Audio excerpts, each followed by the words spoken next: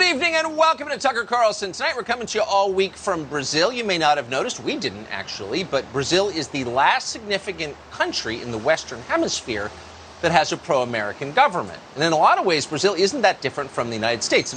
It's an enormous place, bigger landmass than the continental U.S., huge population, beautiful, rich natural resources, and suddenly, like the United States over the last 15 years, Brazil has found itself dangerously dependent on China. So what exactly are the Chinese government's aims here in Brazil? And why isn't the Biden administration doing anything to stop the Chinese military from establishing a threatening new beachhead in our hemisphere? They seem to be abetting it. What is that exactly? We're investigating all of it for a brand new documentary that we're making now. We'll have it for you soon. But one of the reasons that so few people in the United States noticed that China is colonizing formerly independent countries so close to our shores is that we have, as they used to say, problems of our own here in the United States. The American economy, primarily, which is in real trouble right now. And it's not something we can fix with a cleverly crafted bailout, as we've done before. The problem here isn't that a few reckless quants on Wall Street did crazy things with credit default swaps. The problem feels deeper than that. It feels systemic. And you see it in what you buy. Everything. The prices of everything are shooting beyond reach for a lot of people in the United States. That would include energy, food, durable goods, housing, education, credit. All of it is a lot more expensive than it was just recently. Why? Why has median rent in Manhattan jumped by 25% in a single year? Why has your grocery bill gone up by hundreds of dollars a month? Why can't you afford to fill your car anymore? Those are fair questions. It's not like we've run out of the commodities we need.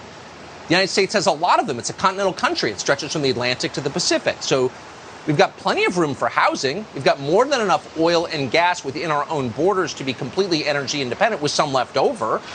We've got more fertile farmland than any country on the planet. Food should be cheap. So the problem is definitely not our resources. Our resources in the United States are abundant. The problem is our leaders. The things you need are too expensive to buy because politicians created inflation. And they did it for a simple reason. They'd racked up so much debt buying votes and enriching themselves and their families that they had no choice but to weaken the U.S. dollar in order to make the payments on the loans they took out. It's that simple. And then once inflation arrived, ideologues in the Biden administration immediately understood how it could be used. So since you can no longer afford to drive your car, you will have no choice but to accept their green energy scams. And that means their donors who run those scams will get richer and they will get control over the U.S. economy. So everyone wins except you. It's perfect. None of it happened by accident. This is a manufactured disaster. Now, in a normal country, few leaders would dare to pull off something this brazen and destructive. They'd be afraid to. They'd be flirting with revolution. It'd be too risky. And the people who run our country are fully aware of the risks, and they're very worried about it. If you're wondering why they're hyperventilating about January 6th, that's why. They seem afraid because they are afraid. To them, a crowd of angry people at the Capitol looks a lot like a foretaste of things to come. That's exactly why they're so desperate to take your guns away. It's why they're screaming at you about trans rights and systemic racism and the all-encompassing evil of the president of faraway Russia. Huh? Why are they talking about these things? It seems confusing at first.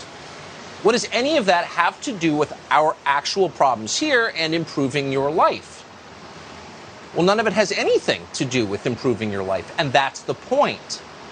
They're hoping that if they keep screaming at you, you'll be too bewildered and too off balance to notice what is happening to the country around you, much less able to fight back against it. And just to make sure you're too bewildered to act as they scream, they shift the blame from themselves to you. So they're now pronouncing you guilty for the crimes that they committed. You've watched this happen with the economy. First, they told you that inflation wasn't real. You're imagining that. But you weren't. So then they explained that actually inflation is happening, but it's a good thing because you deserve it. You deserve to pay more for the things you buy. Why? Because your expectations were way too high. You pampered first world Karen. You expected to eat meat for dinner and take an annual vacation on commercial airliners that departed on time. What were you thinking? You expected to fill your tank or buy a sheet of plywood for less than $75. Huh? Talk about out of whack. You expected to be able to send your children to the public schools you pay for with the expectation they might learn something. You thought you could load your car in the Safeway parking lot with groceries you could afford without being shot to death by armed robbers. You imagined you could live in a country that resembled the place you grew up in, where people spoke English and didn't throw trash out the window or smoke fentanyl on the sidewalk. But it turns out, Mr. and Mrs. America, you expected too much, and that's your fault. In Nigeria, all of this is normal. So stop whining and eat your bugs. Bloomberg News actually wrote a column on this. Their recommendation was, if you want to save money, let your dog die. Seriously. They really said that, and they meant it, too. But apparently you didn't get the message. You love your dog. So now they've gone further than that. Now they're telling you that you cannot have the one thing that most people want more than anything else, the one thing that biological instinct drives all of us to want, and that's children. The most reliable source of meaning and joy in human existence, a family, is now out of reach for the American middle class, and you should accept that is inevitable. In fact, you should embrace it. Our economy can no longer support your family. Sorry. Actually, that's wrong. They're not saying sorry. They wouldn't think of apologizing for that or anything else. What they want to do is force you to reset your unrealistic expectations. And that's what MSNBC did all this weekend. Watch. What does it cost to have a baby on your body, on your livelihood, and not just you, but your state and this country? Many economists and social scientists are telling us that the economic consequences of abortion restrictions are devastating for both individuals and wider society. According to the Institute for Women's Policy Research, at the national level, state-level abortion restrictions cost $105 billion per year because basically it reduces the labor force participation rate, how many people are in the workforce, and drives down earning power. So it turns out many economists and social scientists have concluded that having kids is selfish and way too expensive, and that's your fault. So dial back your expectations of ever having a family. Thanks for telling us, MSNBC and Jolene Kent. Notice that no one on MSNBC ever blames the powerful for where we are. Apparently, the U.S. government had no role in, quote, reducing the labor force participation rate, say by shutting down the entire U.S. economy and firing anyone who didn't get their vax, or turning cities into war zones, or devaluing the U.S. dollar. None of that actually happened. It's not their fault. Wall Street and the Fed are blameless. The problem is you. The problem is that you selfishly want to have children, and children are bad for GDP. All the big corporations now agree on that. They're all now against human reproduction. Watch Jolene Kent explain more. But the other important financial question is if the birthing parent is able to travel and if they work for the right company and are seeking an abortion, more individuals we're seeing are going to need to rely on their employer, right, for that financial support to carry that out. Now, for example, Dick's Sporting Goods is now telling us they're promising $4,000 for any employee or family member on their insurance plan to access an abortion. And there's a long list of companies that are doing the same thing. You've got Levi's and Starbucks, Yelp, JP Morgan, and many others. But the point here is, Katie, is that these benefits are provided because these companies are willing to do it not just because of their philosophy as a corporation, but because it makes financial sense for them. Dick's Sporting Goods will pay you $4,000 to abort your baby. How great is that? How great is Dick's Sporting Goods? You were going to have a baby, and now they're giving you $4,000 not to. And as Jolene Kent just told us, that makes financial sense for corporate America. Well, yes, it does. Thanks, MSNBC. We lost our calculator and couldn't do the math on that. It turns out the companies have done the math, and they'd rather pay female employees $4,000 for every abortion they have. That's cheaper than footing the bill for, say, parental leave or adding new dependents onto the company health care plan. Babies are expensive. It's a lot cheaper to get rid of them, has concluded the HR department at Dick's Sporting Goods. But keep in mind, this is a highly progressive movement. When you have to bribe employees not to have their own family, what you're really doing is liberating them. And if you doubt that, here's corporate America's spokesman, Andrew Ross Sorkin of CNBC, with the message once more. The real challenge is going to be for the smaller companies that can't afford to do this, and for the employees of those companies that are unable to get access that way. And so there's going to be a tale of two worlds. If you work for a Fortune 500 company in America today, you very well may get this type of health care as a benefit. Smaller companies may not. And I asked the question over the weekend to a lot of executives and CEOs about this. Would you leave the state? Would you leave those states where those trigger laws are in effect? And the answer is no. The view is that this is, dare I say, a cost of doing business. And I was, I have to admit, disappointed that there was nobody that I spoke to over the weekend who said, you know what, we have a moral issue about this. Yeah, it's very disappointing that all companies aren't paying their employees to abort their children. It's a sign of love, really, because when you love someone, your main concern is that they never reproduce, that they never create more human beings just like them. That's a sign of love. So according to Andrew Ross Sorkin, corporations, and this is not ghoulish or creepy, so settle down, choke back your gag reflexes. Corporations in states that outlaw abortions are unethical. The CEOs of those companies are immoral because they're not paying for enough abortion. Andrew Ross Sorkin judges them. You know who he doesn't judge? His friend Janet Yellen. Now, Janet Yellen isn't blameless. She lied to Americans for years about the inflation that she created. She single-handedly destroyed our economy more than any other single American. But that's not a problem for Andrew Ross Sorkin. It's not like she wasn't paying for her employees' abortions. And we're quoting, you know, if you're Janet Yellen, she's in a political job and they wanted to run the economy a little hot. That's what Sorkin said recently. And by running it a little hot, he meant destroy it and make the U.S. dollar worthless. It's just a little mistake. It's not a big deal. It's not immoral. Making you poor was a mistake. And don't worry, Janet Yellen has never even considered apologizing for it. No. What she's telling you is, now that you're poor, shut up and abort your child because times are tough and you got to get back to work. There's a war on. Do your duty. I believe that eliminating the right of women to make decisions about when and whether to have children would have very damaging effects on the economy and would set women back decades. Yeah, very damaging to the economy, having all those children, all that new life.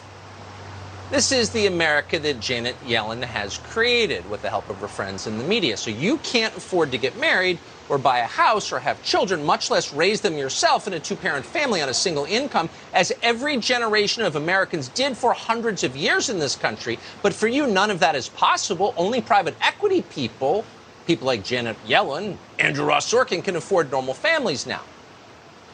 But for you, things are very different. For you, life is low-paid drone work at some soulless digital company, punctuated only by brunch on the weekends and Netflix and white wine at night, forever, until you die alone with no descendants to remember you. Does the prospect of that fill you with joy, or does it make you a little anxious? If it makes you a little anxious, no problem, because we have Xanax. Also, we've legalized weed, so you can consider yourself liberated. What we just described is not an overstatement. That is the life that millions of college-educated young people in this country are living right now and are facing for the foreseeable future, which is to say forever. But our leaders don't seem concerned in the least about it. They don't detect a spiritual crisis in America or a lack of inherent meaning. Suicide spiked. They have no idea why. They don't want to know. They don't even notice a dramatic drop in birth rates in America, which you'd think they would care about since they run the country, and that's the clearest sign of societal health. If people aren't reproducing, maybe something's wrong. But no, it doesn't bother them. In fact, they're for it. Don't have kids, and if you do, make certain they can't reproduce themselves. Why don't you go ahead and chemically castrate them? That's what they're now telling you. Watch the Admiral. Gender-affirming care is life-saving, medically necessary, age-appropriate, and a critical tool for healthcare providers. As a pediatrician, when it comes to making sure kids are healthy and happy, I know how important care that affirmed someone's true identity can be. So you made the mistake of having children, your own family. But there is something you can do. You can make sure you never have grandchildren. You can pump your children full of pharma-derived poison that makes certain they can never reproduce. And you should, because that's life-affirming care. So why are they telling you this? Well, simple. The more atomized and unhappy American society becomes, the easier it is for them to control. Fewer marriages and babies and family-owned homes means more rootless and dissatisfied people. It means an entire nation of desperately unhappy grad students. Sandy Cortez could become the queen of a country like that. So bring it on! More solitude, less human connection, less meaning, fewer babies. That's what they want, obviously. Here's what they don't want. They don't want more Christy Pauls. This weekend, Christy Paul announced that she's quitting her job because family is more important than serving corporate America. Here she is. I just could not be who I needed to be for my family, is what it really came down to. I was tired of being tired, and I told them, look, let's be honest. The work we do is important. The work you do is important wherever you go. Whatever you do every day, it's important work. But at the end of the day, somebody's going to sit in this seat, and I'm going to leave, and the show will go on as it should. But nobody else is going to be my kid's mom. And nobody else is going to be my husband's wife or my parents' children, and I need to be fully present there. Nobody else is going to be your kid's mom? Have you noticed our immigration levels recently? We're bringing people in to be your kid's mom. And by the way, shouldn't you be working for Facebook? Do your duty. That's what we're telling young people. We're telling them we're not going to do a thing to make it easier for you to have your own children or your own family, because families are for the rich and the poor. Families are for the tech tycoons in Napa. They've got a ton of kids. And for the Haitians huddled underneath the bridges at the border in South Texas, they've got a ton of kids too. But for you, a middle-class American, sorry, your deepest desires are far beyond reach. Citibank will pay you not to reproduce so you can remain alone in your cube. And if you're not fortunate enough to work at Citibank, Sandy Cortez will step in and for the first time in her life build something. In this case, she'll build government-funded abortion camps on federal land just to make sure you never have to experience the burden of holding your own baby or being unconditionally loved by your own children. You're liberated now. Let's celebrate with brunch. You have to wonder, how long before Democrats sponsor legislation to distribute free cats to young people in the cities, placebos to replace the families they can no longer have? That's coming, along with SSRIs and the water supply, so you don't have to think too much about it. We're finally getting to see what their utopia looks like. Hope you feel better. Subscribe to the Fox News YouTube channel to catch our nightly opens, stories that are changing the world and changing your life. From Tucker Carlson tonight. I never learned why media's were for. I only found in schools that were so worn and tall. Disney hates boys. Mr. Reagan. So there's a new trend in Hollywood, at least when it comes to sequels and reboots. It's called the bait and switch. The idea is that you make a film or show which features an existing character, a beloved character, a character with a big fan base, and you market this project as being about this existing character. But you don't actually make the project about this character. You actually make the project about a new character. But not just any character. This character has to be very specifically a woman, and if possible, a woman of color. Recently, they did this with Doctor Strange. They made a whole Doctor Strange movie about a Mexican-American girl with lesbian parents. That's not a joke. That is the real backstory of the character. Hawkeye did this, bring in Haley Steinfeld to take over the character.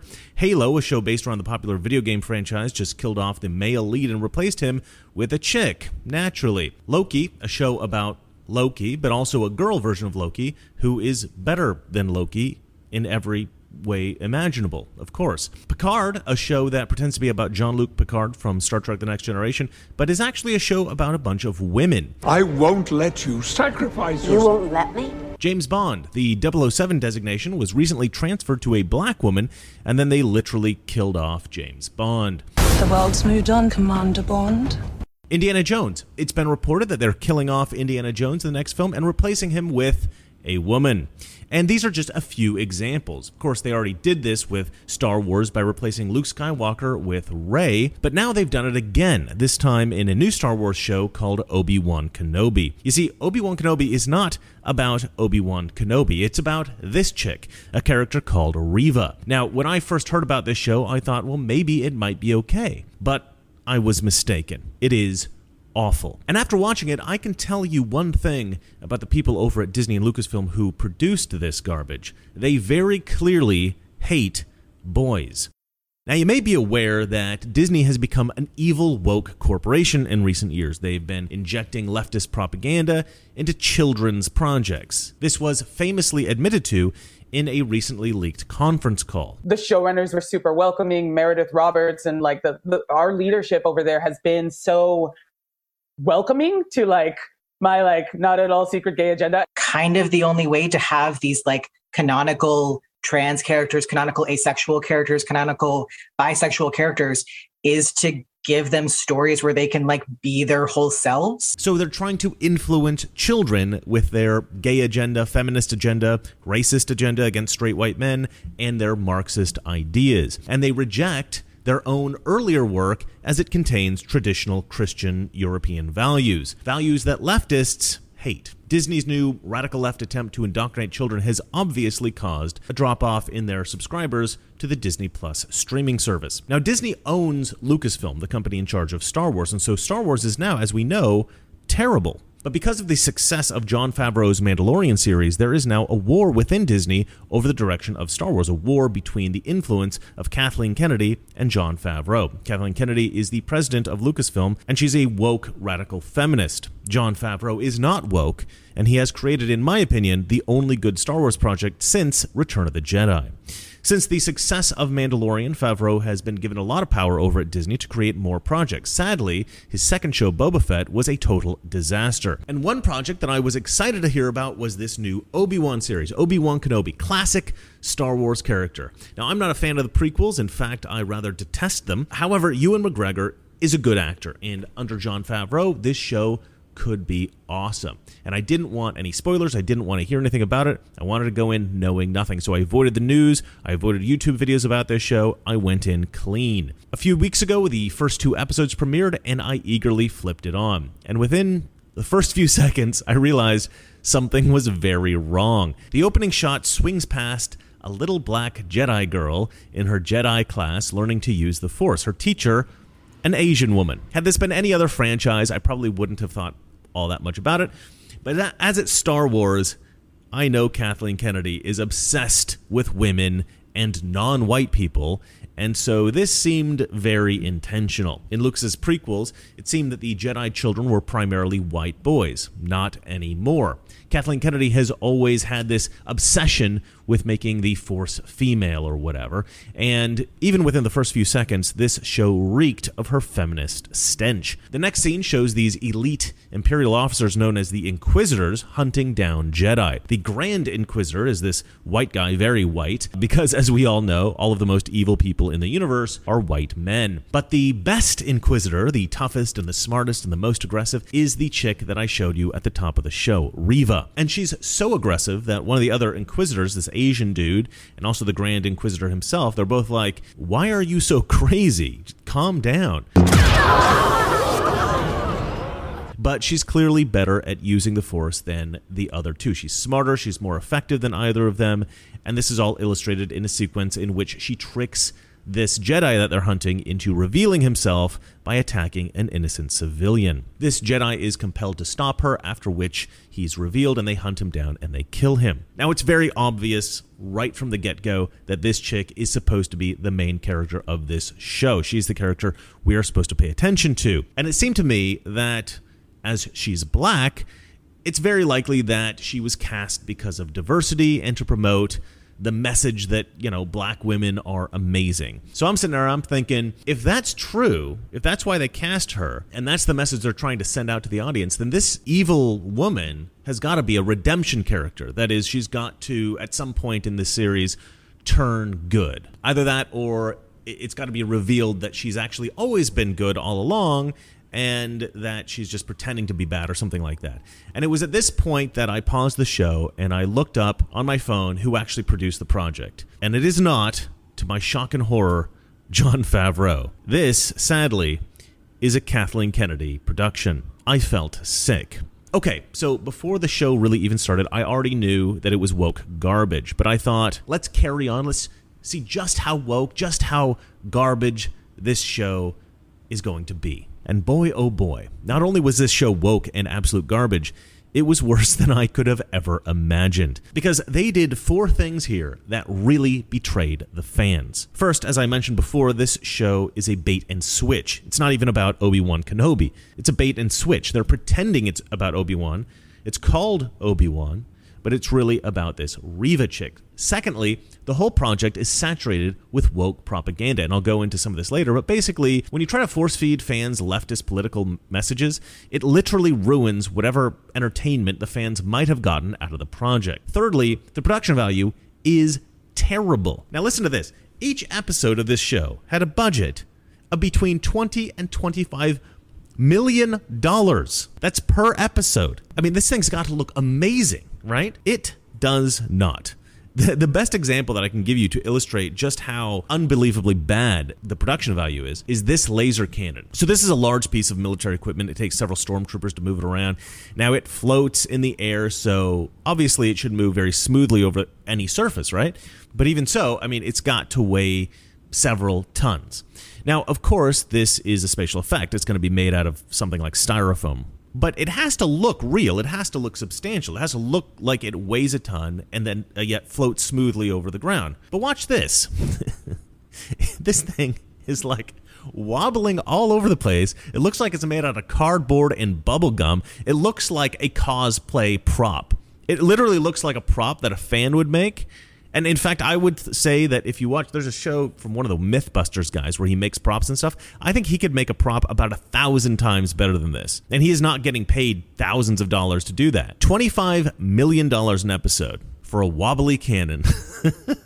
But that's not, I mean, look, that's not the only bad thing. I mean, just everything in the show is terrible. There's a scene where Riva does like parkour over some buildings, but obviously the actor is not trained in parkour, so they've got her rigged up to wires. It looks like she's on wires. It doesn't look convincing at all. These are just a couple examples, but the whole show is like this. And the fourth problem that I have, the fourth betrayal of fans, I would say, is that the story is terrible. The basic story is that Princess Leia, as a little child, is kidnapped, and so Obi-Wan has to go rescue her and bring her back to safety. Meanwhile, Darth Vader is hunting down Obi-Wan Kenobi, and he wants to kill him.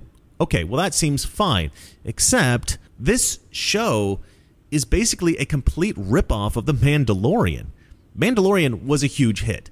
In my opinion, Mandalorian is the first good Star Wars project since The Return of the Jedi. And the concept of that show was genius. This big, tough Mandalorian reluctantly protects the vulnerable baby Yoda. This is a film trope that's been around for a very long time. The most famous iteration may be the Luc Besson film The Professional, in which a hitman has to take care of a little girl played by Natalie Portman. More recently, this was done in the last Wolverine film, Logan. And even way back in like 1937, there was this film with Freddie Bartholomew and Spencer Tracy. It was called Captain's Courageous. This is a very, very popular film. It was an adaptation of Kipling's novel from 1897, Captain's Courageous. But you know what? Probably since humans have been telling stories, since like the dawn of time, this adoptive father and son dynamic, or a father-daughter dynamic, has been told, right? So this is what I think happened. I think Kathleen Kennedy wanted a hit. She knows she's hated by fans, and Jon Favreau is loved because of The Mandalorian. And so she's been desperate to produce something as successful as The Mandalorian. And so when somebody proposed doing an Obi-Wan Kenobi show, she must have just been like, fantastic, it's a sure hit. And then when somebody said, hey, you know what? Mandalorian is a grown man taking care of Baby Yoda, and people really love that. There's Baby Yoda's stuffed animals all over the place. People got pictures of them on their computer and stuff. This is a phenomenon. Why don't we copy that show, but instead of a Mandalorian and a Baby Yoda, we'll do it better. We'll do the same thing, but with Obi-Wan Kenobi and baby Princess Leia. Well, Kathleen Kennedy must have peed herself with excitement. This was a surefire hit. There is no way that she could mess that up. But oh, there was a way, and she found it. And that way, well, it's the same way she messed up the sequels and every other project that she has helmed so far. She injected her woke political messages. She just had to make the show about an amazing black woman. She couldn't have left that out. She couldn't have just made it about Obi-Wan. I mean, how could she? He's a white man. White men are awful. We can't just tell a great story about him. We've got to find a way to make the whole thing about women and black people. In fact, Kathleen Kennedy is so committed to injecting black characters into these projects that she doesn't even care if they're completely wrong for the part. And you probably think that I'm talking about Riva, and I am, of course, but I want to illustrate this problem with another character. This guy is called Roken, and he's supposed to be some kind of important member of this rebel group called The Path. And for this part, they cast O'Shea Jackson Jr., That's right, Ice Cube's son. Now, this guy doesn't talk like a typical Star Wars character. No. This guy talks, as you might expect, like Ice Cube. And the Inquisitors found her anyway, so I know exactly what the Empire can do. I mean, that kind of attitude, that kind of cultural language, that kind of accent, it doesn't fit into the Star Wars universe. It's off-putting. It's awful. It ruins the project. Now, Disney likes to pretend that whenever fans criticize a black character or a female character, that it's because, we're all racist and sexist or whatever. But no, that is not why we're complaining. We're complaining because you prioritized pushing a political message over writing good stories or casting appropriate actors. Everybody loves Lando Calrissian, and he speaks in a way that's appropriate for Star Wars. Hello, what have we here? Welcome, I'm Lando Calrissian. I'm the administrator of this facility. Now, I didn't think that it was a good idea to cast Samuel L. Jackson as a Jedi back in the 90s because he very famously speaks like Samuel L. Jackson. But at least he tried to speak with a neutral accent to sound somewhat appropriate for the project. It's like they have no idea how ridiculous it is. And this is the basic problem that people have with Reva, except in her case, it's not that she seems like she's culturally inappropriate, but rather she's not actually intimidating. They've written a character who's supposed to be this super powerful force-wielding villain who's hell-bent on hunting Jedi. She's a bit of a maniac, and we're all supposed to think that she's super scary, but she's not. She's constantly shouting at everybody, but she sounds like this. Fire! Light him up! Ah! Where is he? Then admit you're a spy. Ah! Enough! Ah! There's just nothing scary about this. You know what? Actually, this reminds me of another project from a long time ago at Disney. They did a kind of Star Wars knockoff. Why don't we play a clip from that? Listen, the command considers us a bunch of losers, but we're gonna do it right this time because we're the best. So that was like a Star Wars inspired ride at Disney called Captain EO, I think it was, with Michael Jackson. And Michael Jackson sounded about as tough as Reva does in this new series. So I guess that's just the voice that Star Wars likes to inject in its Star Wars-like materials. I don't know. Anyway, the point is there is nothing scary about this woman, about this character, about this actor. Now, in the original Star Wars trilogy, Darth Vader was played by a guy named David Prowse, and this guy had a very intimidating frame. He was tall, and he moved in an intimidating way. But his voice was not particularly scary. The original on-set recordings can be found on YouTube, and you can hear for yourself that this was a real problem. Where is the data you intercepted? What have you done with those information tapes? We intercepted no information. Where are those tapes? Only the commander knows that. This ship guards the crest of Alderaan. Was there any of the royal family on board? Who were you carrying? His voice just sounded weak. So when it came time to record the lines cleanly in the recording studio, they didn't bring in David Prowse. They brought in a young actor by the name of James Earl Jones. And this voice has become one of the most iconic voices in all of cinema. When I was a young boy, I genuinely thought that Darth Vader was the scariest villain of all time, and much of it was due to that voice. You have failed me for the last time. But apparently Kathleen Kennedy never heard that story, because when she went to cast Scary Villain, she cast this. Where is he? As soon as this character was on screen and I looked up and found out that this was a Kathleen Kennedy production, I knew this was a bait and switch. I knew that this was not going to be about Obi-Wan Kenobi, but rather it was going to be about this new character, Reva. And she was going to be a redemption character and turn good, or turn out to have always been good, and that they were going to try to make her into this great new heroic character. And then after this Obi-Wan series was over, my prediction was that they were going to try to give her her own show. That was what instantly came to my mind. And guess what? In episode 5, what happens? Well, it turns out Reva's a good guy. Reva doesn't actually hate the Jedi. She hates Vader. She's been pretending to be evil in order to trick Darth Vader into trusting her so that she can eventually kill him. Wow, what an awesome chick. We've seen her cut an innocent woman's hand off, threaten to murder people, and hunt down and execute a Jedi, though I'm not sure that that was her doing personally, but clearly it's something that she would be fine doing. And she also kidnapped Princess Leia and almost tortured her to death. You did this to yourself. But we're all supposed to just think that she's the bestest ever because secretly she was doing all of this to kill Darth Vader in the end. The ends justify the means. Great message, Disney. Not really surprising, though, because this is the Democrat philosophy, after all. Hatred never builds anything good. It just tears good things down. Well, that's it for me. And remember, it's not that our liberal Hollywood friends are ignorant. It's just that they hate straight white men. Good night. It seemed to me that we'd begun reversing the order of things. That through more and more rules and regulations and confiscatory taxes, the government was taking more of our money, more of our options, and more of our freedom. There's a clear cause and effect here that is as neat and predictable as a law of physics. As government expands, liberty contracts.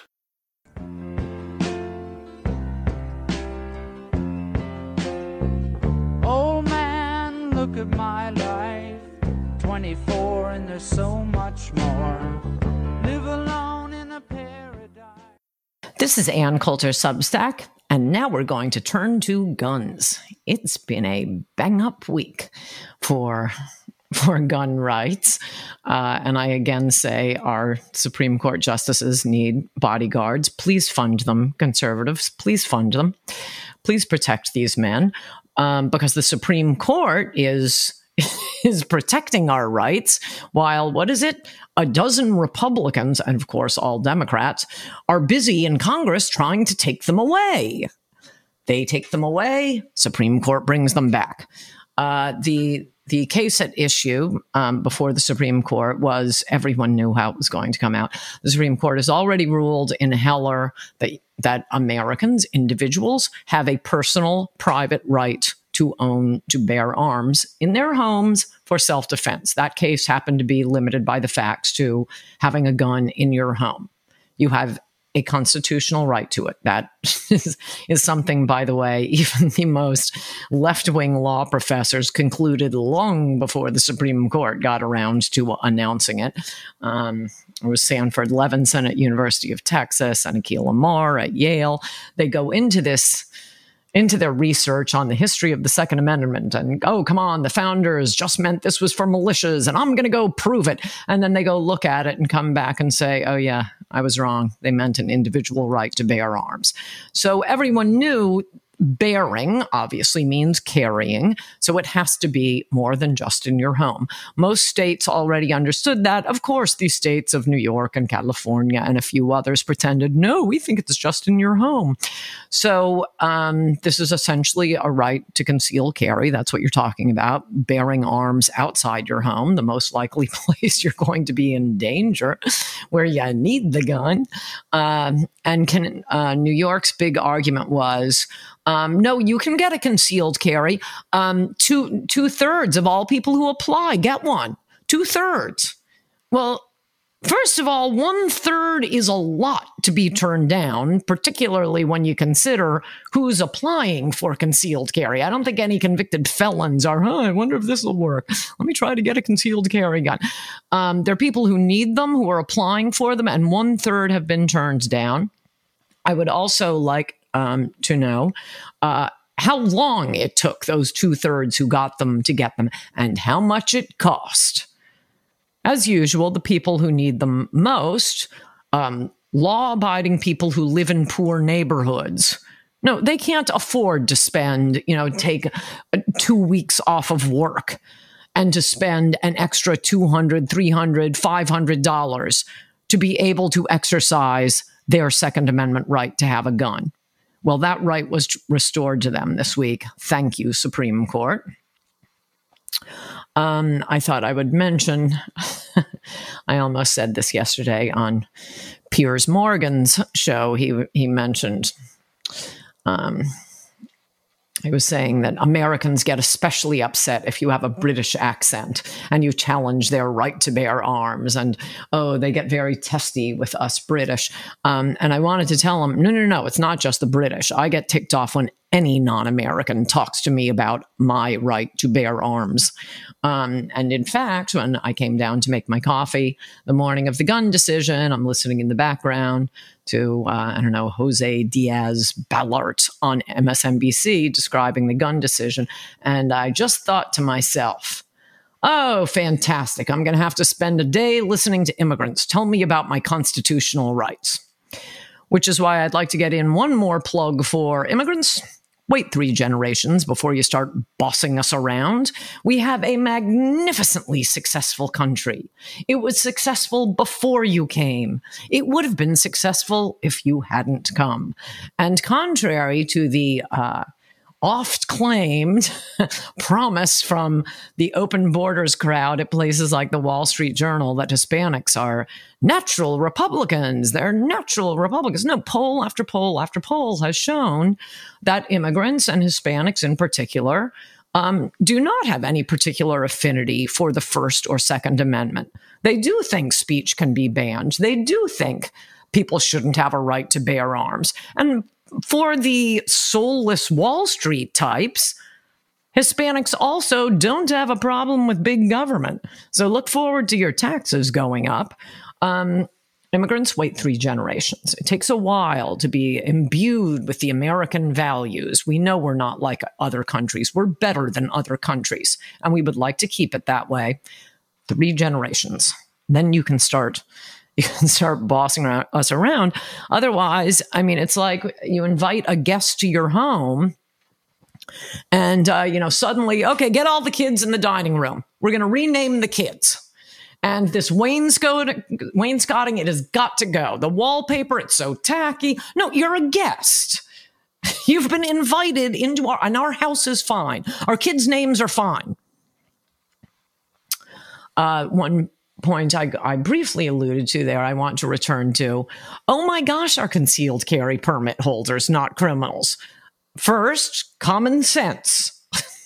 No one is going to turn over all the information you have to turn over in order to get a concealed carry license. Well, got my concealed carry license. That's step 1. Step 2, now I commit a crime. No, you don't commit a crime with a concealed carry license.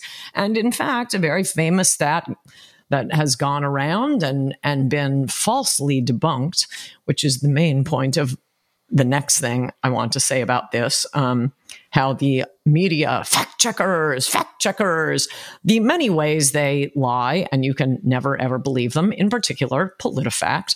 So one of our favorite facts is we Second Amendment lovers and self-defense promoters is that cops commit more crimes than concealed carry permit holders do. This was a statistic, I think, both in Wayne LaPierre's book and then, of course, the inestimable economist John Lott ran it down, ran the numbers, put it in his book. So then we have PolitiFacts coming along. Fact-checked. False. Okay, what places like PolitiFact are counting on is that you will not read the details. These are, if you actually read how they have fact-checked John Lott, it's cops are not only more likely to commit crimes with guns. Lott estimated it was police were 7 to 10 times more likely to commit crimes than concealed carry permit holders. The result of the fact check is no, actually, they're probably more like 20 or 30 times more likely to commit crimes. That's the fact check false. And here, let me explain how that works. What Lott compared was the number of concealed carry permits that had been revoked. I wouldn't expect you to know this, but almost every concealed carry permit revocation has nothing to do with a crime. It certainly has nothing to do with the gun. It's not filling out the paperwork on time. It's making a sexist remark. It's maybe accidentally walking into a DMV and forgetting you had your concealed carry permit with or weapon with you. It's never for committing a crime. So Lott is already way overcounting the number of crimes by counting any revocation of a concealed carry permit. But number 2, and this is the one PolitiFact goes to, they checked with what Lott looked at was, there was a big study at University of Bowling Green where they looked at how many police had been arrested for crimes. So PolitiFact goes and checks with the professors involved in the study. There was a team that did it. And luckily, professors are all left-wing, so they'll feed you the soundbite you need. It turns out, this is from his data on crimes, came from research by Philip Stinson, a criminal justice professor at Bowling Green State University. Stinson told PolitiFact that Lott failed to note that Stimson was reporting the number of cases, not the number of individual officers involved. Are you following that? So you could have 3 cops, 4 cops, 10 cops committing a crime. Stinson, and therefore Lott, counted that as 1 crime. That's 1 crime. You can't have a case without at least 1 cop committing a crime. But you could have a case with lots of cops committing the crime. So Lott is underestimating the number of cops who have committed crimes. Secondly, some officers are arrested more than once. And some have more than 1 arrest case because of multiple victims. Okay, well, that's either, again, underestimating the number of cops who have been arrested for crimes, or actually, I think it's getting it right. If you have 1 cop who's committed 2 crimes, I'm sorry, I'm counting that as 2 crimes. Yeah, I'm going with 2 crimes on that one. It's like Lott, or me, a big Yankees supporter. I start bragging. The Yankees crushed the Cardinals last night. 10-1. The score was 10-1. And PolitiFact, false. We have checked that. Coulter mangled her numbers. And then you look at the details and it turns out, no, the Yankees whopped the Cardinals 100-1. That's the PolitiFact checked on this. So, yes, cops commit a lot more crimes than concealed carry permit holders. Every time a concealed carry permit law is about to go through, Florida, Texas, Nevada, for example, those were 3 of the pioneer states on concealed carry permits. There are individuals and groups that line up to warn of what's going to happen. Big predictions. A road raid incident is going to turn into a shooting match, and a man's going to get mad at his wife because dinner's not ready on time. This has never materialized. And in fact, in all 3 of those states, Florida, Texas, and Nevada, the leader of the anti-concealed carry permit movement, 3 different guys, saying, if we have guns around, little disputes will become shooting matches. A year later, or 2 years later, a few years later, every single one of them admitted, I was wrong. This didn't happen. It doesn't happen. To move on to the moronic gun law just passed by Congress, the main thing it does is spend a lot of money on utterly useless stuff, because don't worry, there's no inflation. And I remind my avid viewers, listeners, and readers, what's going to hold Republicans back and what looks like are going to be some really good midterms for them? The Republicans are going to hold themselves back. There's the $40 billion for Ukraine, and now there's this moronic gun law. Wow, thanks, Republicans. Now, of course, every Democrat voted for the moronic gun law, and it was only about 12 senators and who knows how many members of Congress. Hope they're all taken out. But I don't know if you've noticed, we're suffering massive inflation right now. Yeah, a big part of it is the President Biden shutting down all sources of fuel, therefore gas prices through the roof, therefore inflation in everything you buy, because it doesn't grow on the store shelves. It's got to be trucked there at prices through the roof. But now we're going to dump yet more money on the states. Couldn't they just take some of the money we gave them last time and for something that also we've just got a lesson in how moronic this is? They're going to be spending it on hiring yet more unionized government employees. mental health resource officers, because unionized government employees just performed so magnificently well in Uvalde. Yes, the school armed guard, when the mass shooter came in, he was at home. And guess what? He can't be fired. He's a government unionized employee. The police, well, we know about the police. The police stood outside for 90 minutes while the kids are trapped in with the crazed psychopathic mass shooter. They did not act. Now, if this school had hired Ace Security Company, we want you guys to rush in if there's any trouble, and Ace Security Company had stood outside the classroom door for 90 minutes, you think that there would be any question about them being fired? Not a police officer. He's a unionized government employee. Now, I like police officers. I'm not with the left on this. But the point is, if we're going to have unionized government employees, it better be damn necessary. It better be national defense after we're attacked. It better be police on the street, not, oh, we're going to have mental health resource officers.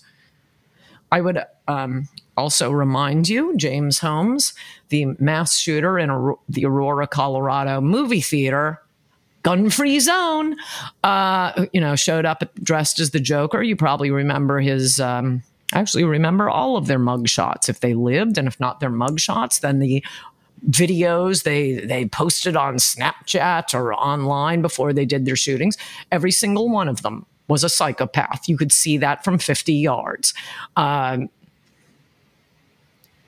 Mental health counseling didn't do any good. James Holmes, the Joker, was seeing a shrink. The shrink got so afraid of him, she fired him, refused to take...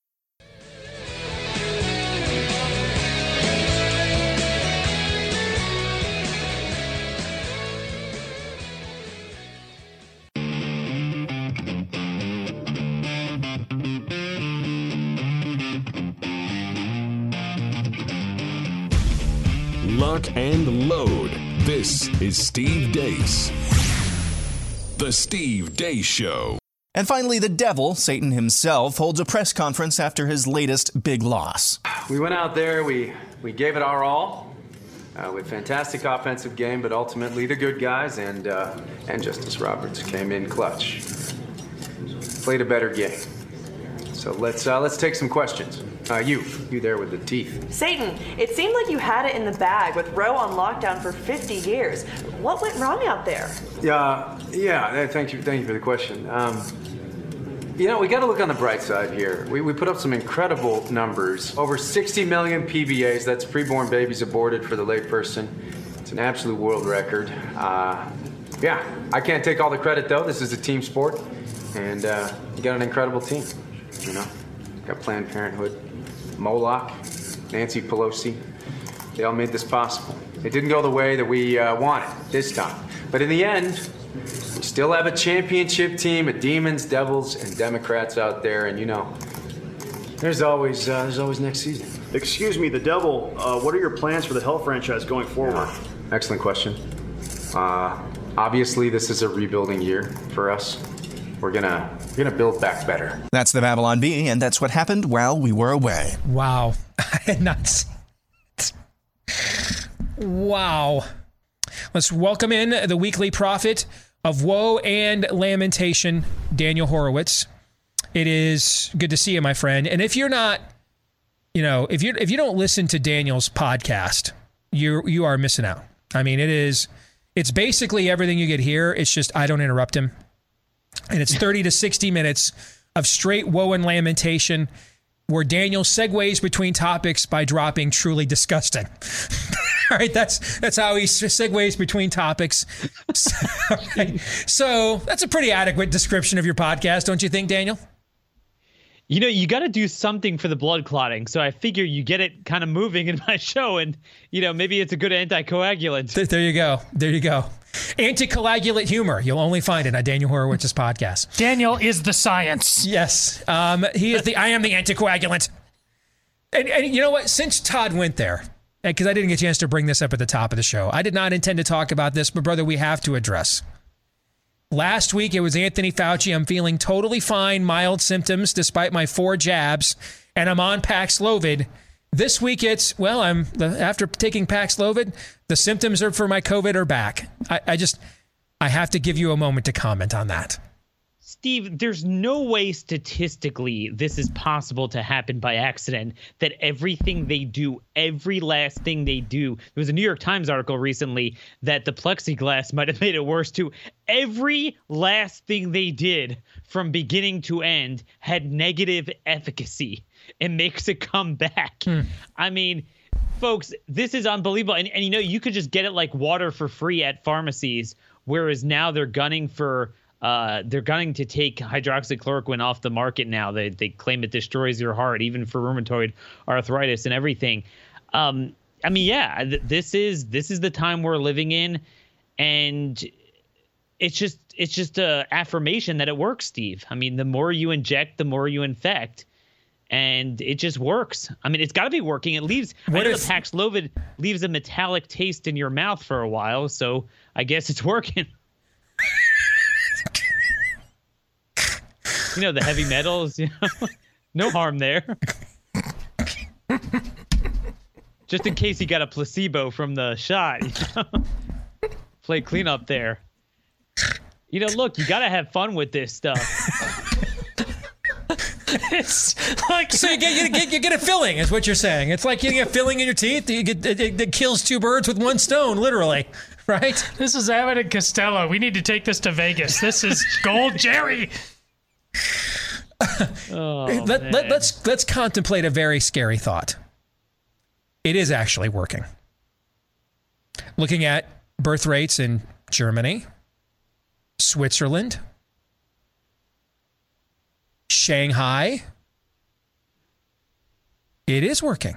Have you considered that one, my friend? I know that you have. That it is actually, this is all working exactly as they intended. I mean, the New England Journal of Medicine just came out with a paper that global warming is causing more fertility problems. So, I mean, it's kind of shadowing the young people could also get blood clots, strokes, and sudden heart attacks. So, the global warming could do that as well. So I guess global warming could do a lot of different things. I mean, Steve, it's doing that. And it's also, again, the more you inject, the more you infect. I mean, you got to give them credit that they create a circuitous market for their product, that the more they do it, the more it's impossible to achieve immunity because you can get it multiple times then. And then there's more of a clamor to need more of it. And then the more you need it, the fewer guardrails, regulatory guardrails that they place on them. So, I mean, it's just a free-for-all. Right now, here's the thing. Pfizer has broken the last tackle. Okay, there is no backstop. There's no safety to what they're doing. There is nothing at this point that Pfizer could produce. And there's no information we could come up with to demonstrate negative efficacy, potentially destroy every bit of your body. It doesn't matter. We will not move off the military mandate, much less pull it from the market. And you know what? To this day, we still have the same number of senators willing to talk about it. And there's none that aren't named Ron Johnson. So along those lines, what I did want to talk to you about today is something I did discuss at the top of the show. Everybody focused on this soap opera yesterday and this Cassidy chick who a name I'd never heard of. And I don't care. I could not care less. I just don't care, which means that I know you care even less than that. But at the same time, this is all going on. Here's what we imagine if many of our peers in quote unquote conservative media clamored this hard for the client list for Ghislaine Maxwell, for example. Or here's another thing going on. You mentioned the military mandate. They are set to purge tens of thousands of enlistees, maybe as soon as today. It's a clear violation of the UCMJ. This is an experimental injection. They're not allowed to do this, to mandate it. But they're going to do it anyway because this isn't even about the jab. This is a compliance test. They're testing the ultimate compliance of their soldiers. And so the soldiers that'll be the least inclined to shoot at people like us if we dissent, they'll be purged. And the soldiers that would be the most inclined to just follow orders, they will remain. Tell me I'm wrong on that front. And at the same time that this is going on the very same day, we may have the FDA come in and decide we're just going to get rid of controlled group studies when it comes to whatever they want to do to us with COVID. We're just going to institutionalize, quote, COVID exceptionalism at this point. Or if we do a control group, we'll inject people with the for the old variant, which is a little bit like me saying, I'm going to do a study on how popular I am. And I'm going to talk to people right now who love me right now. And then my control group are people who have loved me for a long time. And I'm going to then publish a report that says, everybody loves me. Here's the data, and it's randomly controlled. That's essentially what's going on with the FDA and the military. Or am I wrong? Well, Steve, what you're saying broadly, first politically, is that you can never win a boxing match if you decide you're not going to punch. It's not just offense, but it's defense. Because even if you're good at ducking and bobbing and weaving out, you're going to get hit eventually. So Republicans will never draw attention to any of these issues. Obviously with insurrections, you have how did they make the narrative about this when they had an attempted assassination on Kavanaugh? Well, it's the same way you had charges dropped against almost all the Antifa guys that shined lasers at the lights of federal agents in Portland. The Portland prosecutors, the federal and state there, they dropped most of the charges. They never make an issue out of it.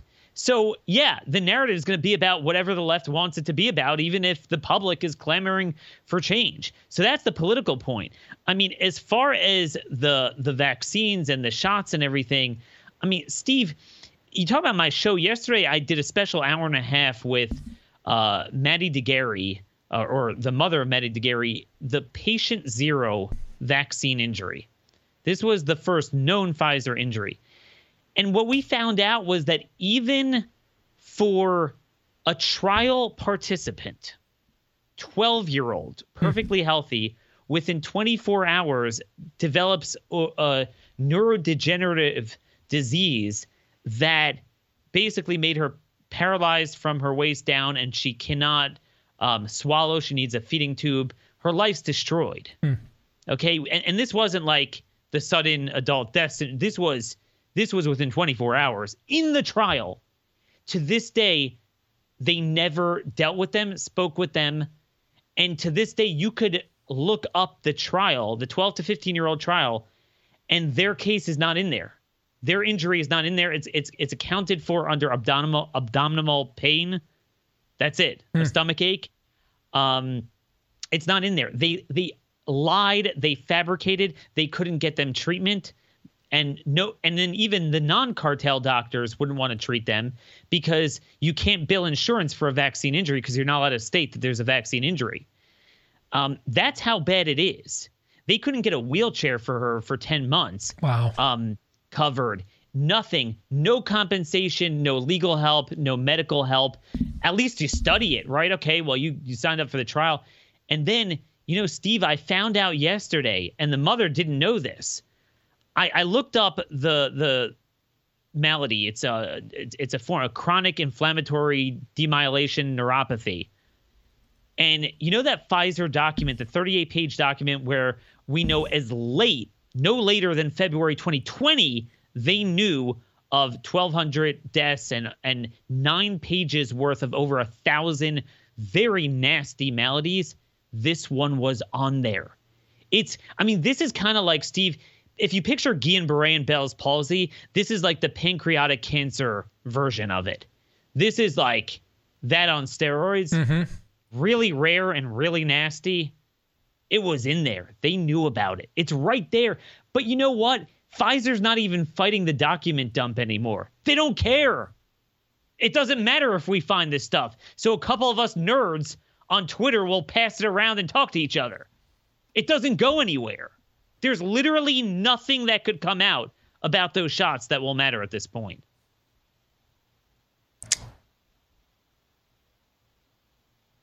I don't know how to follow that. I don't know how to follow that. It is creating a unique political coalition. So if you're looking for some silver lining, it is doing that, right? It's not right and left. It's not liberal and conservative. It's people who understand that the institutions of this country, they're not broken. They were broken a long time ago. Then they were taken over. Now they're not broken. We need to break them. They're working they're a very well-oiled machine. And this is what, and I'm just going to pick out a random name, not to pick on one particular person, but it just comes to mind. Andy McCarthy, right? He's bought hook, line, and sinker into the January 6th thing. I just saw a column from him on the Cassidy, whatever her name is, stuff. And it's because I know in his heart of hearts, he cannot understand that the FBI is the new Al-Qaeda, and he'll never be able to believe that. And at some point, we reached an inflection point where either you have to believe that or you start buying their lies because there's no middle ground. Mm-hmm. And some of the conservatives of yesteryear have went in that direction, whereas your, Naomi Wolf's, RFK Jr.'s, people like that, and even Bill Maher to a certain extent, and certain Elon Musk, Joe Rogan, they're like, our government's the problem. They are the enemy, our federal government, and we need to adjust our politics accordingly. Good stuff, my friend. Always good to see you. All right, take care. Hey, we'll see you tomorrow on the Glenn Beck Show. Oh, that's right. All right, so we'll see you then. All right, thank you. Reaction to the conversation we just had with Daniel. Well, Daniel's pessimism about, even with the document dump, they don't care. Again, this goes hand in hand with my notions of our comfort that is turned us into crack addicts. I call it is the equivalent. It's no different than going down on the corner. You just need your fix. It's really interesting to hear guys like him and Steve, who I'm not claiming they're anti-vaxxers now. I hold that label for myself, but have come on this path during COVID.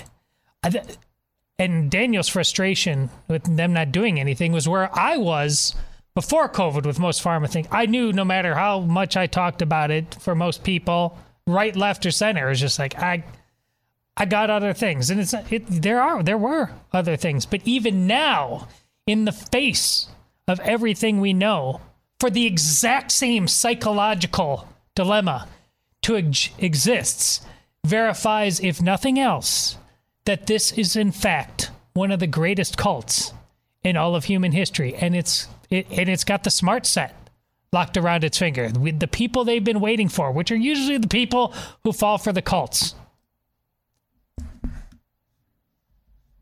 Aaron? And as we've often said, cults can't be reasoned with. They can't be gotten along with. Eventually, cults must end one way or the other. One way or the other. A lot of times, cults will end themselves. See Jonestown. Sometimes cults must be defeated forcefully. See Japan in World War II. But it is a cult. You can't coexist with a cult. Because fundamentally, cults don't share reality with you. And it's just one prong. And as we discussed the other day, what's most harrowing, I guess, the most daunting about this is that it seems to be bipartisan, meaning Republicans and Democrats alike believe in the magical power of the vaccine. The existing paradigms for something like Roe v. Wade don't exist in this space. So it's just up to enough of us critical thinkers. Maybe we can have enough of a critical mass in order to affect change, but that remains to be seen. That'll do it for today's show. We will see you again on Friday. Remember, we're filling in for Glenn Beck tomorrow. So we'll see you in this time slot on Friday. Until then, John 3:17.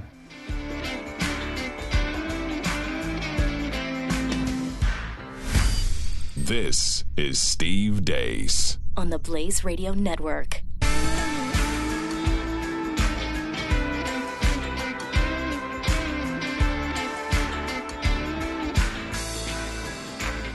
All right, it's my pleasure to welcome to the channel a guy I've known since what, David?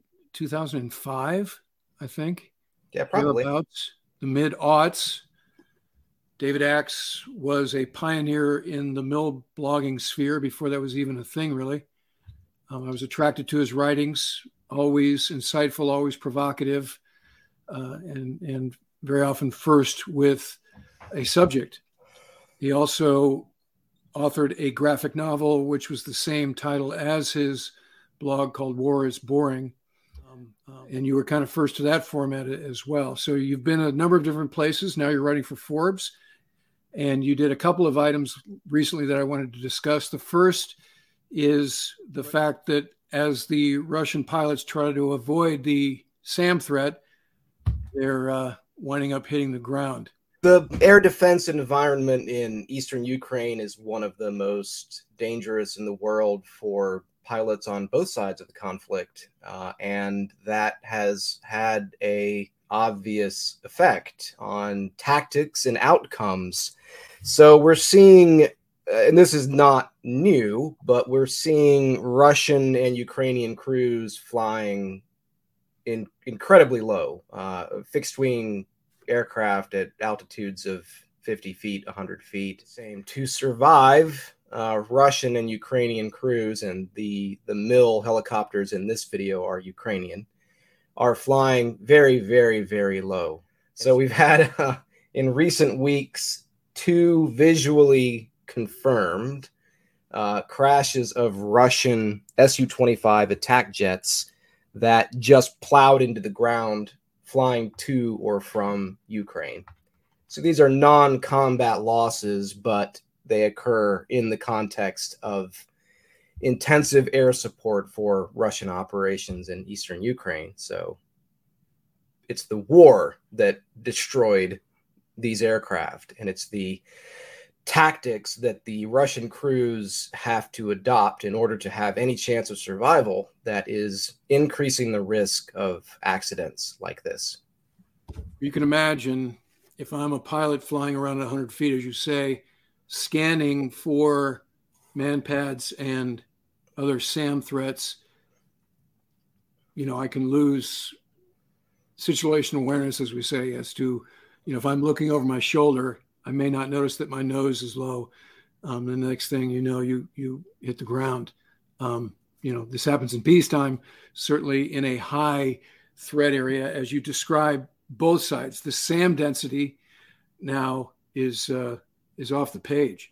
The fighting's been ongoing in eastern Ukraine for 8 years now. So both sides have had time to establish defensive positions, but also an air defense network that is denser and more dangerous than you would find in, say, southern Ukraine, where the overall density of forces is much, much lower and where the fighting is only a few months old. But what's remarkable, I think, is that Russian bombardment is intensive across all of these fronts. And yet the Ukrainians have managed to sustain their air defense networks. 4 months into this war, they have not significantly degraded Ukrainian air defenses. So is this a function of what we've supplied them, their learning curve? To what would we attribute that fact? Well, tenacity, for one, and also incompetence on the Russian part. It's shocking that a modern military wouldn't first attempt to suppress enemy air defenses before launching a wider ground assault. There still hasn't been a significant targeted effort at deliberately dismantling Ukraine's air defenses at any kind of depth. And we're 4 months into this war. It's not going to happen now. So the Ukrainians are still fighting mostly with the air defense equipment that they inherited from the Soviet Union in 1991. There has been an effort by Ukraine's foreign allies to bolster that network somewhat. The Americans have provided radars. The Germans have pledged, but not yet provided, IRIS-T medium-range surface-to-air missiles. The Americans are reportedly pledging what's called NASAM, which is a medium-range ground-launched AMRAAM missile. So there has been some effort for Ukraine's allies to reinforce this air defense network. Most of that foreign air defense equipment that you're seeing on the battlefield now is the short-range stuff, the shoulder-fired man-portable air defense systems, man-pads, your Stingers, if you will. It's an easier system to ship to Ukraine and to train Ukrainians to operate and lower profile diplomatically. So it's kind of a no-brainer that we already would have provided Ukraine thousands of these man-pads. The bigger stuff comes slower and at greater risk to the donors. Point being, the Ukrainians mostly are fighting with their old stuff, their old air defense systems, roughly the same stuff that Russia currently deploys. It's not the Ukraine's foreign allies that the Ukrainians have to thank for the effectiveness of their air defenses. It's their air defenses that they've maintained for 30 years. Well, that's kind of good news. To your point, as this stuff starts to arrive, already using their stuff, they're fighting to more or less a stalemate. There have been recent gains by the Russians. The Russians have taken to shelling Kyiv again as a demonstration they're not done. It may have the reverse effect, as many of their efforts have had since the invasion cooked off on February 23rd. So another thing you've reported on for Forbes recently, and this is along the lines of stuff that we're supplying them, is their first use of HIMARS. And I have some B-roll here of that happening. Nighttime shot, obviously. Very impressive light show. So talk to us a little bit about this. So HIMARS is an American-made 6-round, 227-millimeter rocket launcher on a truck. It's a sort of lighter, smaller version of an older tracked system that the U.S. Army adopted in the 1980s called MLRS, Multiple Launch Rocket System. HIMARS stands for High Mobility Artillery Rocket System. It's sets up faster, it's speedier, lighter than the tracked model. So HIMARS is rocket artillery. It packs a warhead of several hundred pounds, either a unitary warhead that's one high explosive warhead or submunitions. There are lots of different rocket models that the HIMARS can fire, including GPS-guided rockets. The rockets that the Ukrainians have acquired appear to be the GPS-guided models that can travel about 40 miles. That 40-mile range, combined with the speed with which HIMARS can deploy and then escape from its launching point in order to dodge retaliatory fire, counter battery fire, means that HIMARS is one of the more effective means of a deep strike, of hitting Russian staging areas and logistical nodes far behind, up to 40 miles behind the front lines. HIMARS also is one of the Ukrainians' better systems for counter battery. So in an artillery battle where guns are fighting guns, HIMARS fires fast enough and far enough to target Russian artillery and avoid the Russians' return fire. So Ukraine has so far acquired just 4 HIMARS systems, but many more are coming. The United States, the White House, pledged an initial 4 as a proof of concept, trained up the operators, and waited to see how the systems would work in Ukrainian service. That's all been in the past week or so. The deployment has been in the past week or so. And we've already got U.S. defense officials on record saying they're impressed with the Ukrainians' methods with these launchers. And so more are coming. The White House has pledged an additional 4 launchers.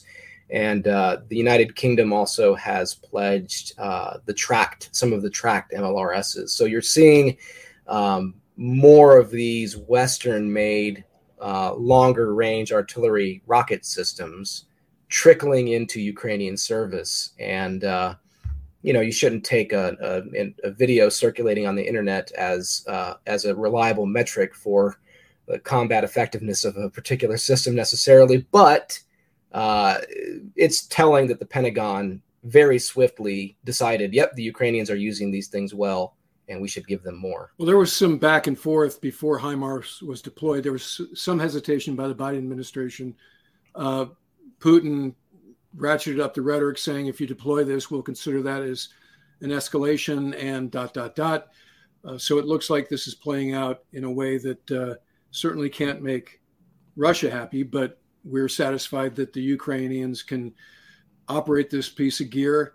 Is there some sort of tacit or stated guarantee by the Ukrainians that will not use this system to attack sovereign Russia? Yes, the Ukrainian government has promised not to bombard Russia proper with HIMARS. I don't know how rock solid that pledge is. I mean, Ukraine's been running strike operations in Russia, in the border zone with Ukraine since the start of the war. Ballistic missile strikes on airfields, sabotage, that one attack helicopter raid in where was that? Belgorod, I think, back in April. Yeah. When I was did it? a short episode about that too. Yeah. So, I mean, Ukraine's already striking Russian soil. Whether the Ukrainian army is going to, not fire its HIMARS at targets across the border as doing the Americans a diplomatic solid, I don't know. I'm also not 100% convinced the Russians would know that after something blew up that it was HIMARS that did it. So, I mean, this has kind of been, check me on this. This has kind of been the war map for some weeks now. Donbass is kind of the center of action. They have not created the land bridge across the south. There's no idea that they would take Odessa.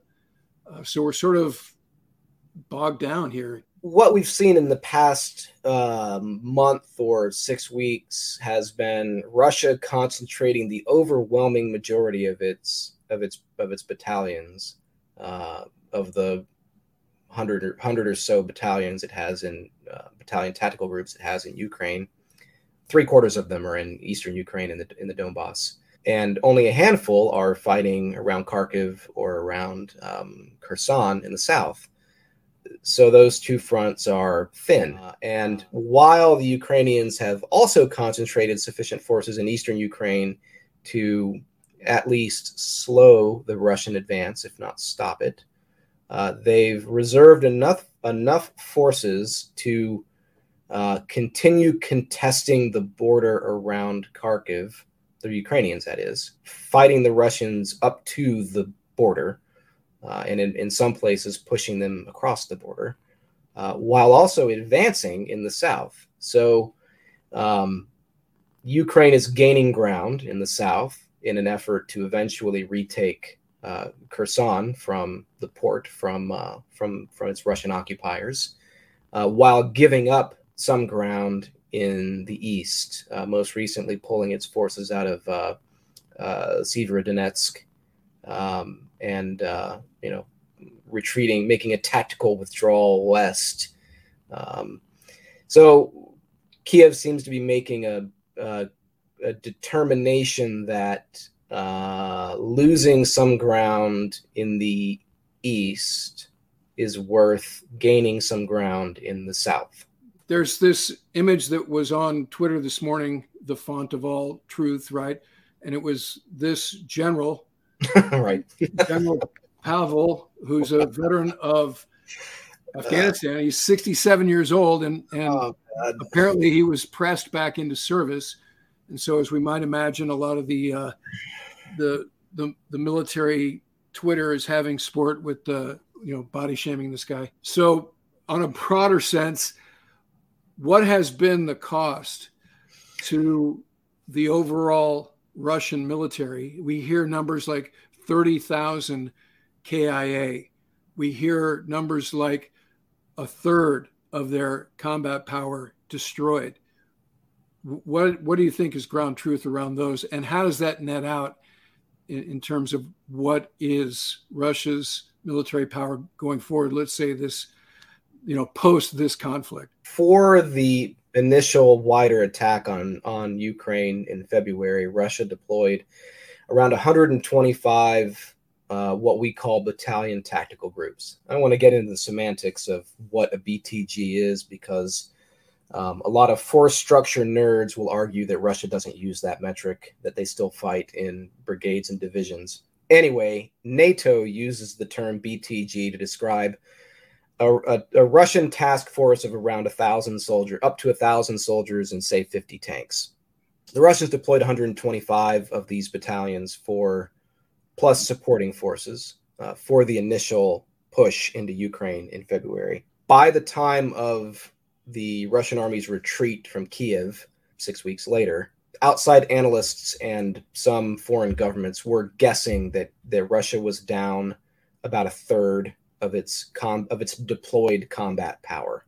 The figure for KIAs that we saw around the same time, these are from unofficial sources, was around 15,000. So if you assume, which seems reasonable, that with several wounded for every KIA, and then also a number of captured, I don't know what the ratio would be. It was probably a safe assumption that by the time the first phase of the war ended, let's just say in mid-April, Russia had lost a third to a half of its initial deployed combat power.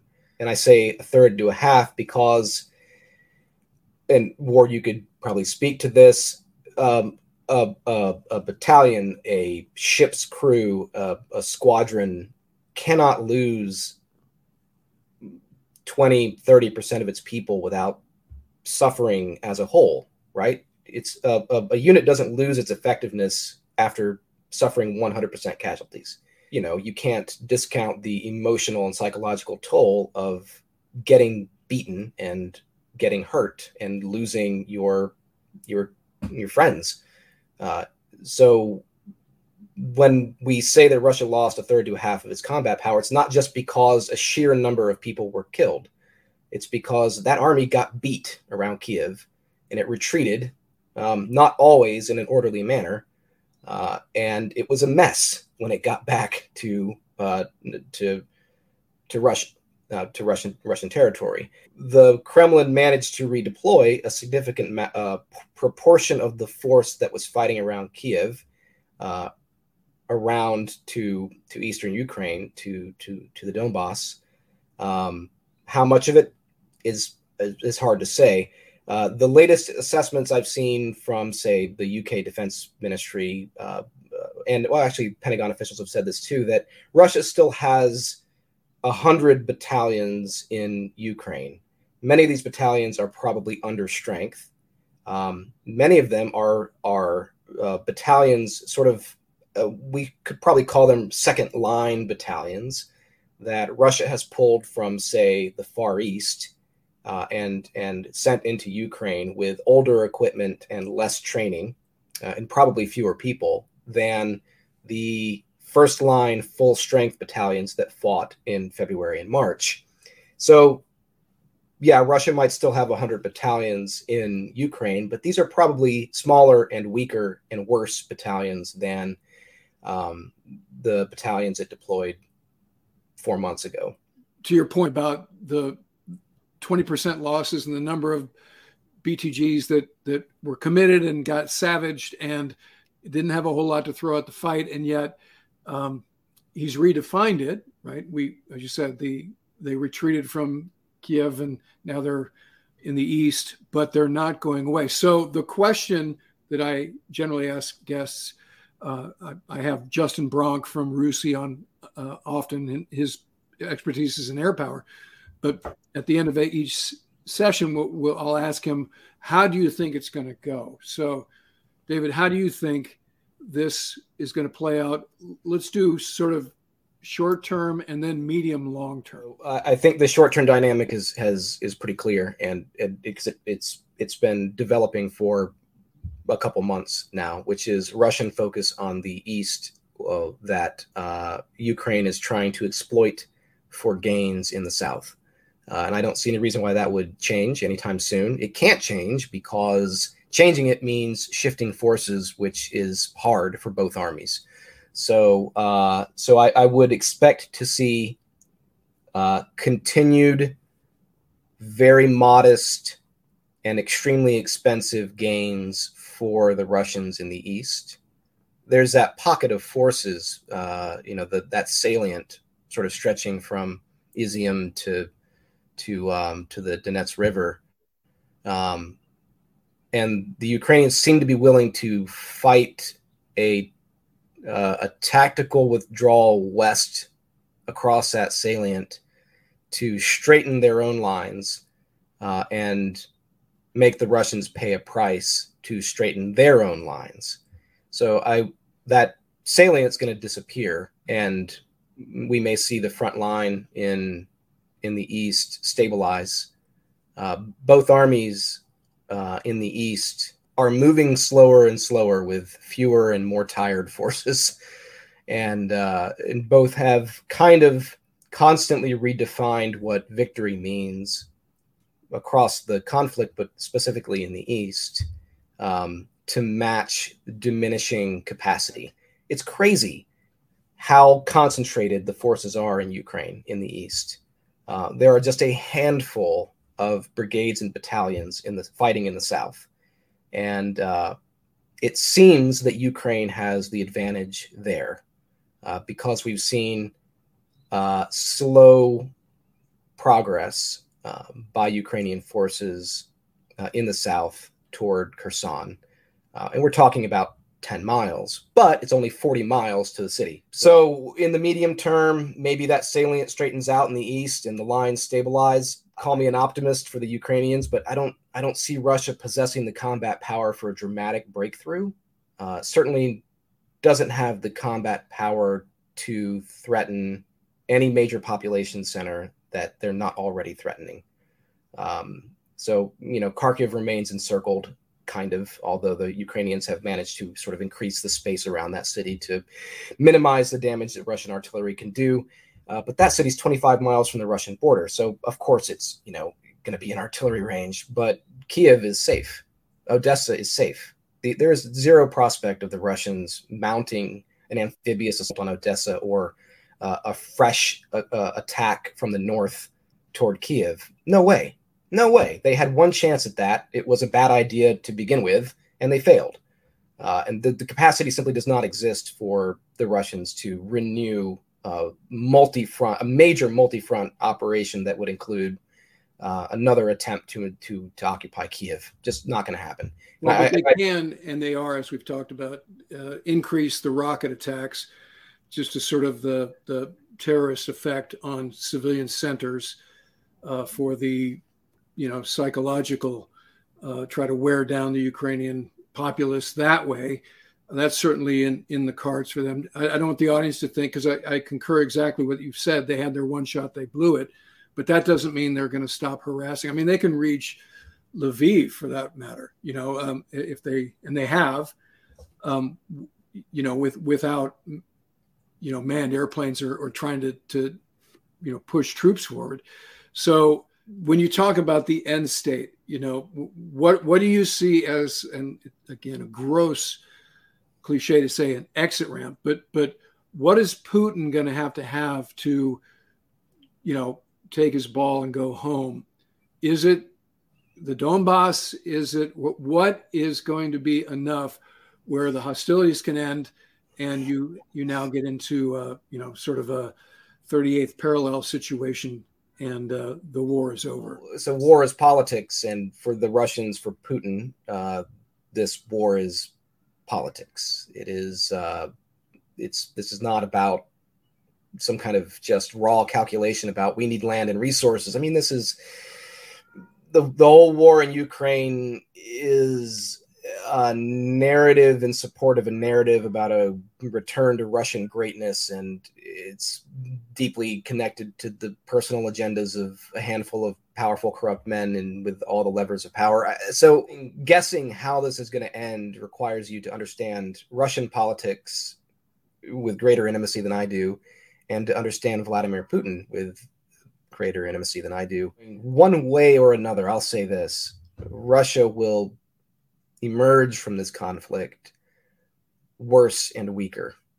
I'm not convinced that's the case for Ukraine. The economic damage to Ukraine is not hard to assess. We're talking about a GDP drop of half in a year.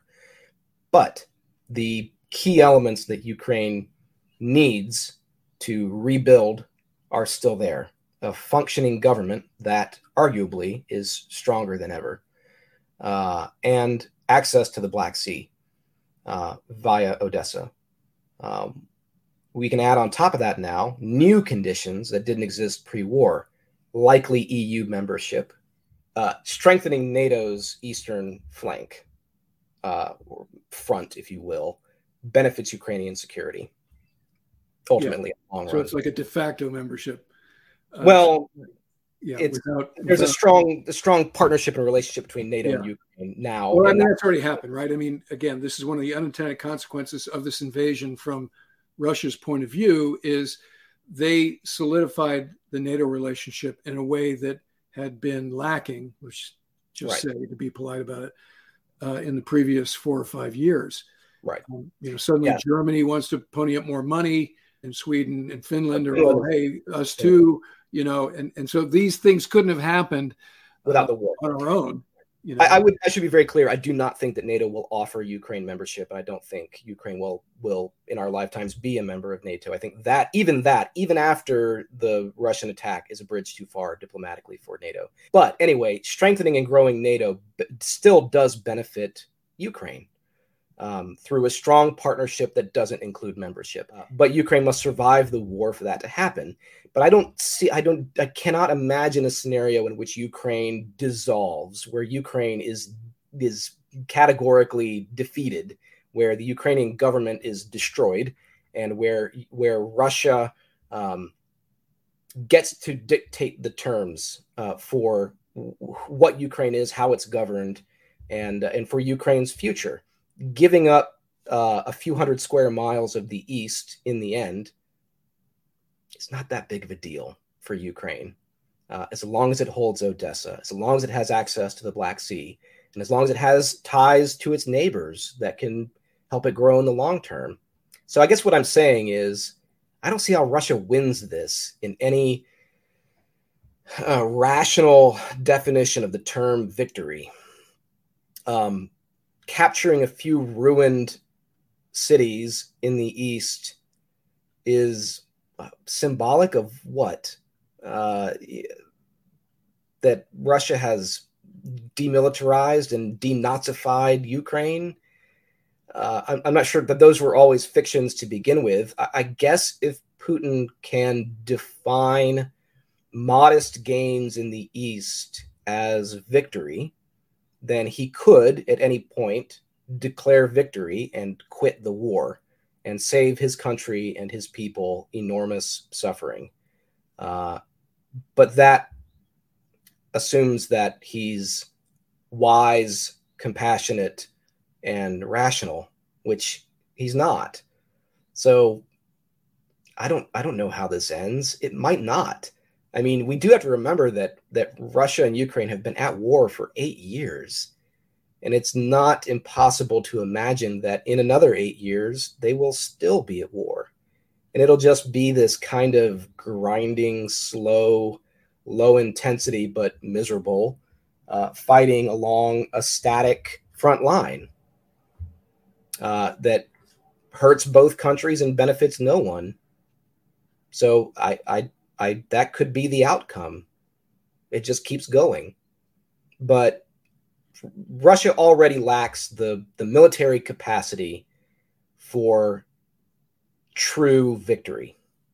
So, David, it's great to have you on the channel. We'll look for your writings at Forbes in the weeks to come, and we look forward to having you back very soon. All right. It was great talking, Ward. All right, that'll do it for this episode. Don't forget to become a subscriber if you're not one already so you don't miss anything. Give me the likes and comment. Check the links below for merch, including all the ways you can get the Punks Trilogy, including Kindle and audiobook.